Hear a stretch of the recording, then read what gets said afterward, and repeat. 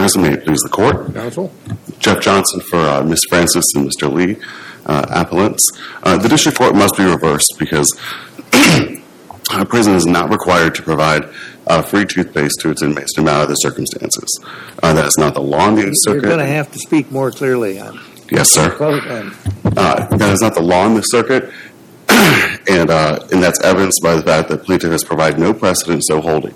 I can't follow you. It's too fast and you're talking down. It's my age, but you're going to have to get closer to the mic and look up. Yes, Your Honor. And speak more slowly, or we might as well not be here. I said the District Court must be reversed because prisons are not required to provide free toothpaste to its inmates no matter the circumstances. That is not the law in this circuit, as evidenced by plaintiff failing to point to any precedent that so holds. The three errors contributed to the District Court's denial of qualified immunity in this case. First, the District Court defined the right at too high a level of generality that is expressly forbidden by cases such as Ashcroft v. Al-Kid and many others within this court. Mr. Johnson, do you see this as a serious medical needs case or as a general conditions of confinement case? I see this more as a serious medical needs case, especially after the rest of the claims have all fallen off of the complaint because the District Court granted summary judgment to all the other defendants and for Ms. Francis and Mr. Lee on all other accounts except as to this toothpaste denial claim.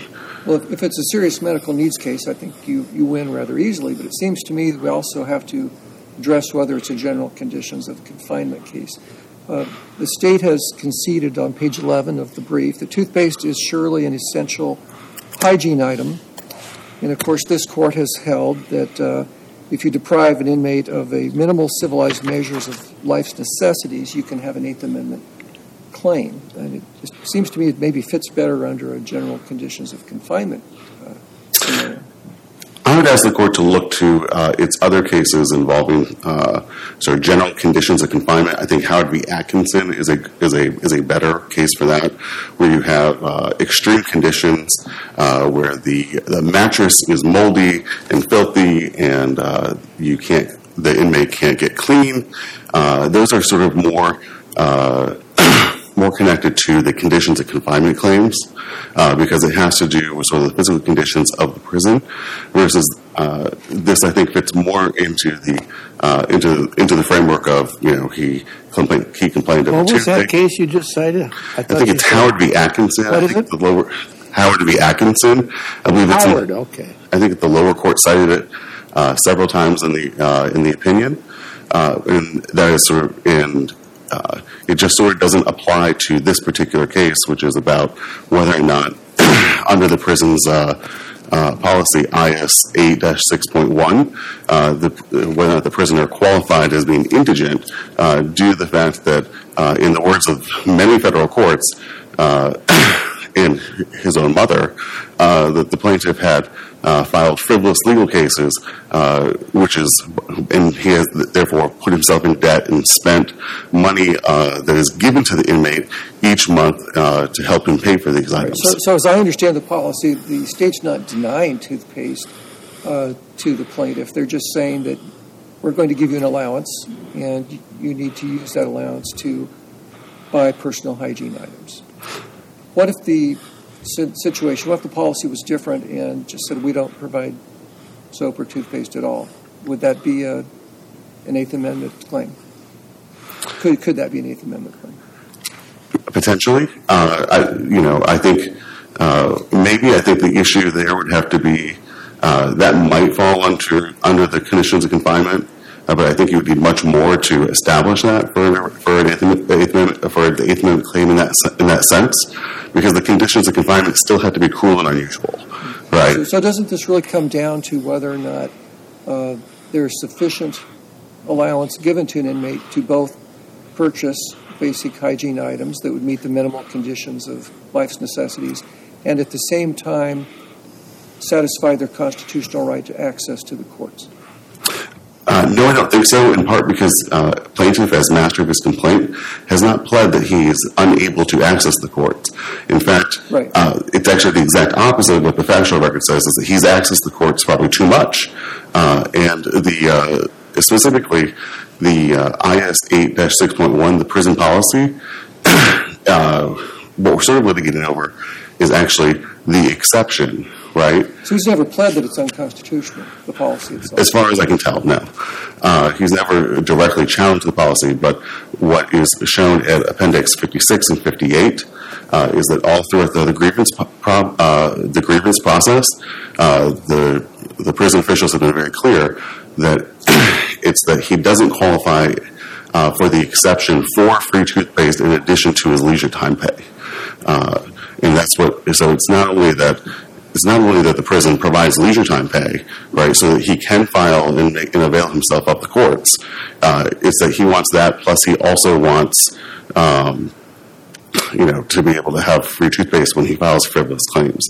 And what the policy says, the policy doesn't allow that, and that's found at Appendix 70, for your honors. It allows for it's fair. It's rather hard to take conditions of confinement precedents and translate or transfer them to this mixed pay, this idle pay policy. And what occurs to me as ironic and mystifying here is that the Myers case cited by the district court involved the same sort of pay allowance. And in Myers, the inmate, to his or her credit, spent the money on health care instead of suing. And the inmate lost because it couldn't, the suing part is access to the courts, and the plaintiff couldn't establish a deprivation of access. So now Mr. Thomas L., he's more clever, he's a more clever bird. He spends all his money on the courts, and then he comes in and says, I have to have my toothpaste. How should the cases be analyzed to produce a sensible, coherent result?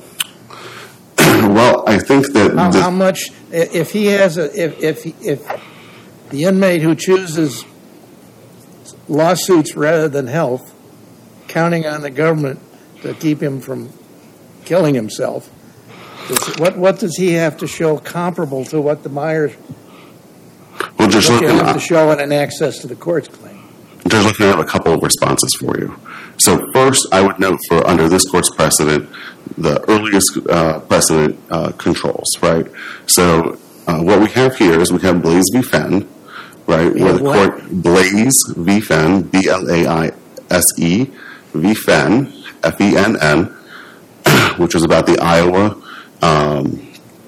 prison system that implemented sort of exactly this kind of system, right? Where you allow. Are we talking about something that's cited in your brief? Yes, several times, Your Honor. But I can't understand the first name. I apologize. So Blaze. I can't find it. It's Blaze, B-L-A. Blaze v. Fenn. Yes, Blaze v. Fenn. And that's where this court essentially approved where prisons can provide idle time pay for prisoners each month as an allowance for them to purchase hygiene items and to do other things like that. So we start with the premise in Blaze that this is constitutional, that this system works like this way. We then go to Myers v. Hundley, which so the system is not unconstitutional, not facially unconstitutional, but this particular prison decides, well, it might be reasonable to spend $20 a month on hygiene and $50 a month on your legal pursuits, but we're not going to give them $70 a month. We're going to give them $30 a month and let the inmates sort it out. Now, how do we review that decision? Well, I think the difference. I bet you don't. None of the cases involve that, except maybe Myers. I think the difference between Myers and the present case is that Myers was saying that the total sum of the allowance given each month was insufficient in toto, right? Yeah. That was the allegation. It said, you're not giving me a month, you're not giving me enough money each month to buy hygiene items, and you're not for enough for necessary legal expenses, right? And that's what the Myers Court held. Myers Court said that you had to provide enough money for necessary legal expenses. So this policy by the Missouri Department of Corrections says that. So how do we review enough? Is enough a federal constitutional requirement? And if so, what's the standard? Well, I think that goes actually, to the second part of the qualified immunity problem, which is the clearly established, right? Which is, do we know? Is there a case that says that that X number of dollars is not enough in this time period, right? As of the date of the violation. But importantly here, what we have is an undisputed record of the plaintiff filing frivolous legal claims, and the court's rejecting them, and that is what's causing the deficiency in his account. So we don't even have to go off of what the prison says is frivolous. We can go off of what the district courts have said. Well, if we're looking at what other people have done in the past that's frivolous, what about the fact that there seems to be an emerging trend among the Eastern District of Missouri district courts saying there's a toothpaste problem in the Missouri prison system? There's cases from 2014, 2013, 2019, 2020, and now Judge Limbaugh's case here. I mean, there seems to be a bunch of cases piling up here that, hey, there's a toothpaste problem. And prudentially, wouldn't somebody at some point say maybe we ought to address that? Judge Erickson, to your critique, what I would say is that there certainly are a lot of frequent filers from the prison system that are making these claims. Yeah, but there have been cases where they've said that that's a problem. There's been 3 or 4 cases where the district court said there's a problem, right? They have certainly held that way. There's an easy remedy to the frivolous filer. Just separate the two and give a reasonable amount for hygiene. And if he wants face cream instead of toothpaste, that's a different issue. And then have a separate approach to the access to the courts problem, because you can't deprive someone of reasonable access. But you can say we're not going to give you postage for your 12th frivolous filing. So and then defend that, and we have a discrete constitutional issue to analyze. Well, I think the solution here is that we go down the line for what the court's precedents say for access to the courts, which is for necessary legal filings, which is what the Missouri Department of Corrections exception allows for. So if he had necessary legal filings, he would qualify as indigent if it was below. We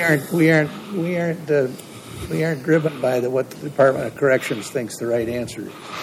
Well, Your Honor, respectfully, this isn't actually the judgment of the Department of Corrections alone. It's also the judgment of multiple Article III judges who have said that these cases are frivolous, including the plaintiff's admission. We see them all the time. Including we see frivolous filing claims all the time, and the prisons in the Eighth Circuit at least don't do too badly in dealing with that, in not handing out all the postage and time and so forth that's required.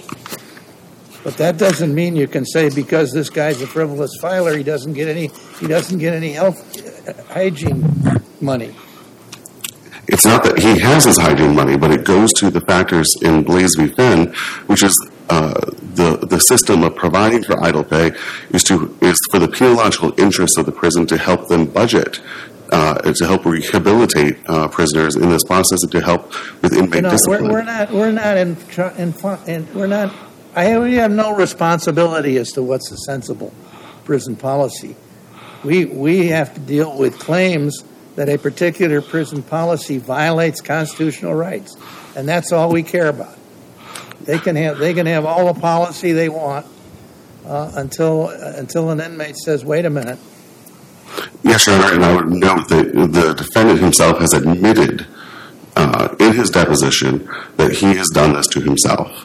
by filing frivolous legal cases.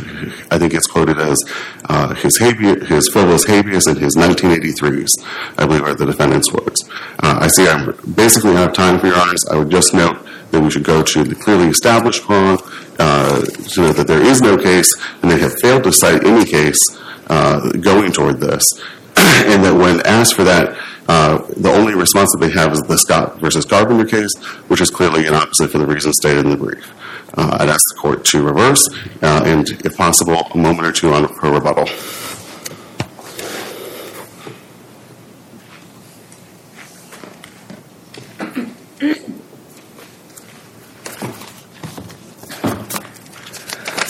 Good morning, Your Honors, and may it please the court. My name is Tori Burnson, and I represent the appellee, Mr. Thomas L., in this case. Appellant's position inherently asks this court to condone the prison's determination that appellant... I want to get to the Myers distinction that I raised. Yes, Your Honor. What has your client done here that is sufficient, that is comparable to the requirement in Myers that the inmate who spends it on who doesn't choose to spend it on legal fees has to show a deprivation? Here we have your client chooses to bring lawsuits and trust the world to keep him healthy. What should he have to show? And maybe we're at too early a stage for that. Well, to try to answer the court's question now, Myers basically said, as Your Honor said, that, you used up all your money on your health, so, we have to look at your access to the courts, your right to the access to the courts. And you kind of misused your money, and so we're going to say that that's okay because you had it, and you could have used it more wisely. I think in this case, before we get too far into that, we need to focus, or at least address the fact that we're here today on an appeal by the appellants. Mr. Thomas L. has, at least in this case, filed what would be considered non-frivolous litigation. The frivolous litigation in this case seems to be allegation and notation, not just allegation, because he has been found to be... I thought you're an appellee. I am the appellee. Why are you talking about we're here as an appellant? They're here as an appellant. Oh, okay. So, sorry, Your Honor, they're here as an appellant, and Mr. Thomas L. is being accused of being a frivolous filer, wherein they have appealed Judge Limbaugh's decision that Mr. Thomas L. was not being a frivolous filer in that case. They put it, I think, quite properly in terms of clearly established prongs. What is there that shows that says that in these conditions of confinement cases, very few of them being Eighth Circuit precedent, that says this kind of an idle pay, whatever you want to call this, joint use program? I don't think there is anything directly on point. I think the Blaze v. Fenn case addresses it, as my opposing counsel said. I think, though, in this case, what we have to remember is that... Of course, Blaze is basically pre-clearly established jurisprudence.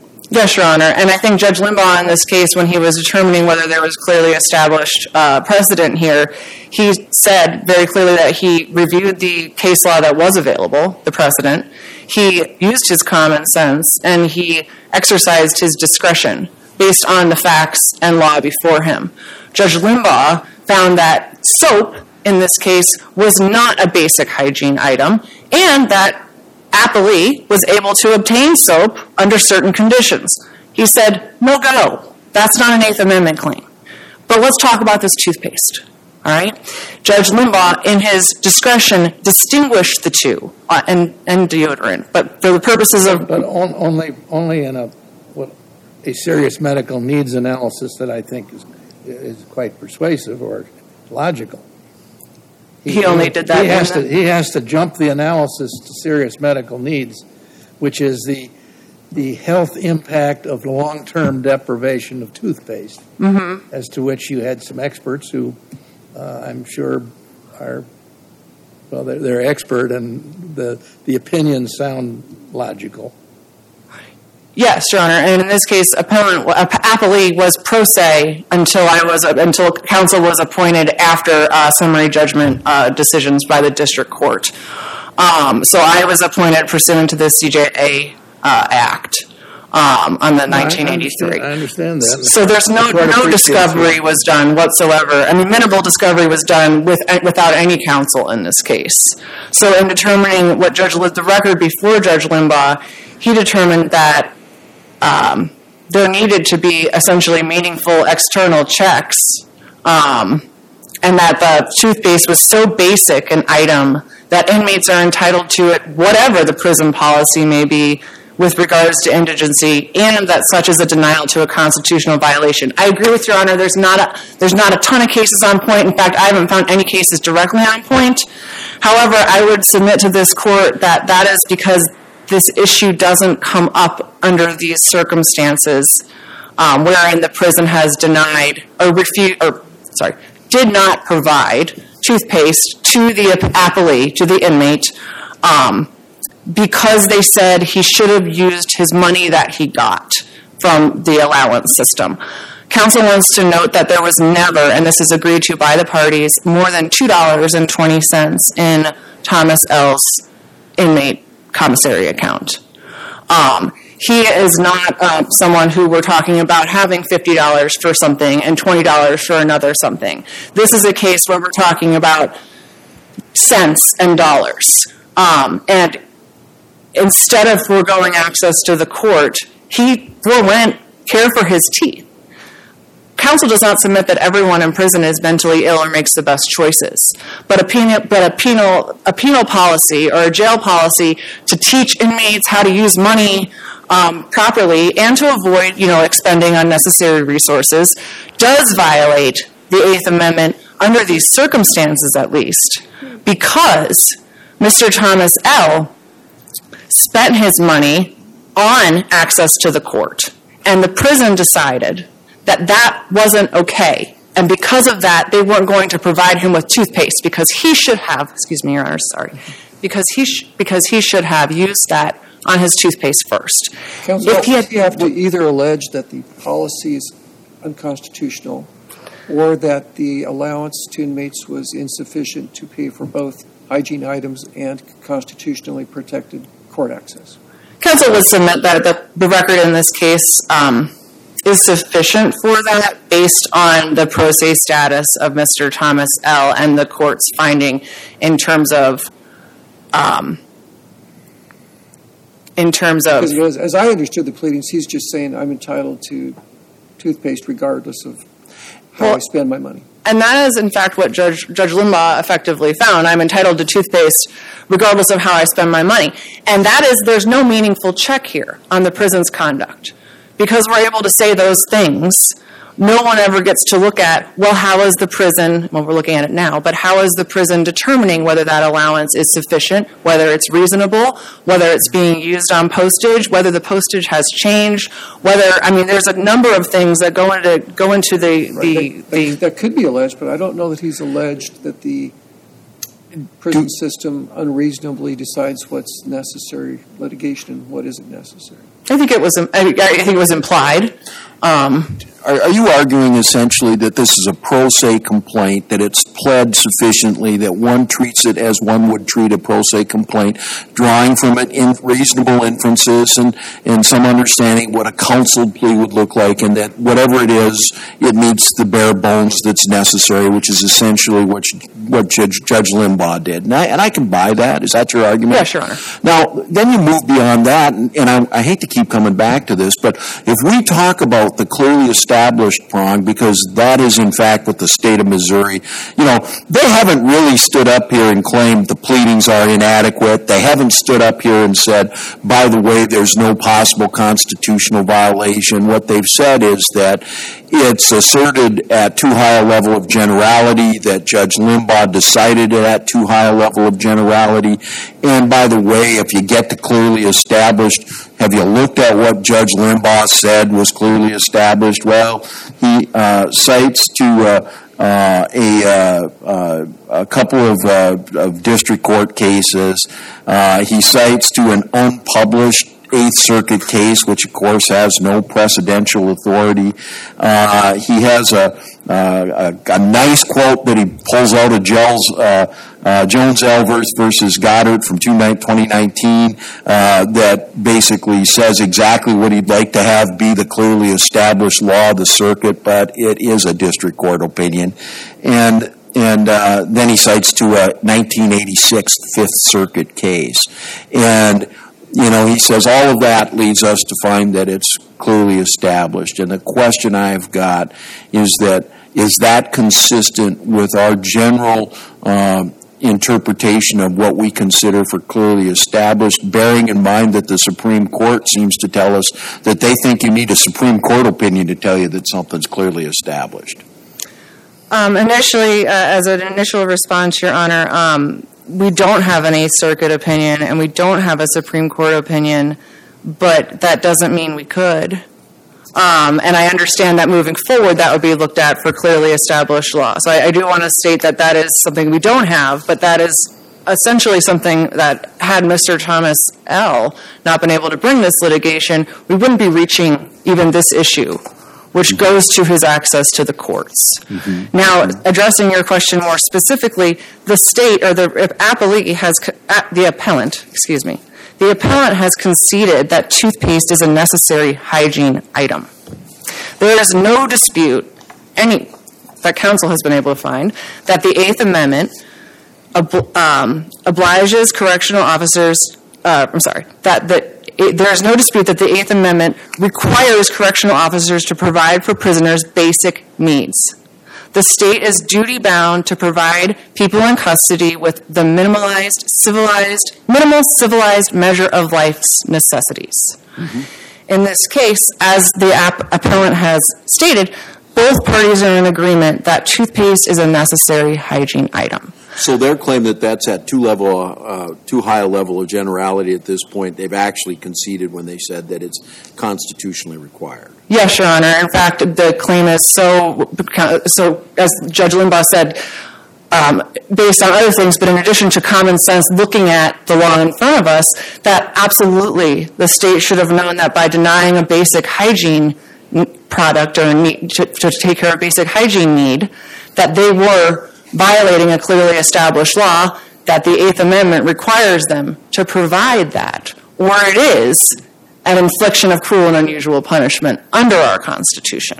And so, bearing in mind that we're stepping back from the specific toothpaste inmate situation, we are looking at that it's a basic hygiene item that's needed. Not like soap in this case, but like toothpaste. And the applicant... You don't want to say soap because the judge said that just smelling bad because you don't have deodorant, soap doesn't count. Correct. Right. Judge Limbaugh made a decision there. I think he made an important distinction that this is a basic hygiene need that is necessary. It is not something like slippers or hair gel or face cream. I think we mentioned face cream. It is toothpaste.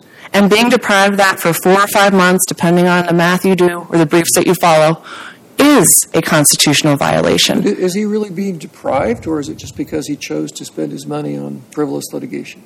Again, Your Honor, I think that... No, I agree that if he's being deprived of toothpaste, that you probably have a clearly established constitutional right. The policy that the prison has would be unconstitutional because it is depriving him of a basic hygiene need or access to the courts, or we don't know, which is leaving him in prison. The effect of that is leaving him in prison and hoping the prison do what they're supposed to do.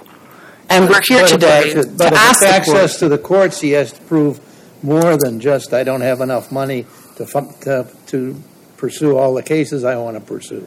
Yes, Your Honor. In fact, and that is, I guess, when we come back down to the Myers case, is he went this other way, right? He got his access to the courts, but didn't get his toothpaste. And I think that the fact that we're up here talking about... I think Thomas L. just shows, while he's a frequent filer, he's also a very clever filer. He decided, well, I can't show any deprivation of anything, so I'll just spend the money on the lawsuits and make the prison give me the toothpaste and hopefully the soap. I mean, again, Your Honor, that would be an inference you'd be drawing from the record. I don't know Mr. Thomas L. I've never met him in person. Well, but I think it's relevant to the clearly established analysis. Yes, Your Honor, and that goes back to the policy of the prison. And like Judge Limbaugh said, whatever the policy, you're entitled to toothpaste. And in this case, specifically, I think it goes to show that even though he may have been a frivolous filer, that's a red herring in this case. This case was not frivolous. And he's bringing this case... There are also times when soap has the lack of soap would have the same kind of adverse health impact on your health as the lack of toothpaste can long term. Well, I think in this case, Your Honor... I don't understand how you sort out one from the other. Well, I think in this case specifically it was a fact-sensitive analysis because he was actually able to get a little bit of soap on a weekly basis, just not as much as he would have liked, and like maybe there was like some borrowing of the soap. But there's additional information as to why he wasn't actually deprived of soap. The toothpaste was a non-starter in terms of that because he actually had to get care from the Department of Corrections to remedy what went on in his mouth because he wasn't provided with toothpaste. So that is also undisputed. So I think I'm out of time, so I apologize. Thank you. No, you're responding to questions. That you can certainly finish your response. The issue here is that I think the clearly established prong that we've been talking about, I think, is found in the Eighth Amendment and is found in the duty of the state to provide basic hygiene items to the inmate. I think if the conversation is about what is a reasonable allowance, how that allowance should be spent, whether the prison is allowed to dictate what's frivolous and what's not as it's going on, because I don't know how the prison would be able to say, well, yeah, that postage is necessary on that case. That's quite the power to give to a prison official or an authority to say, to flag in their computer, no more for you, we've decided that postage wasn't worth it. And I think that is where we leave Mr. Thomas L., clever as he may or may not be, is, well, I did this. They said, I guess it was frivolous. We don't know why, but at the end of the day, he still didn't get his toothpaste.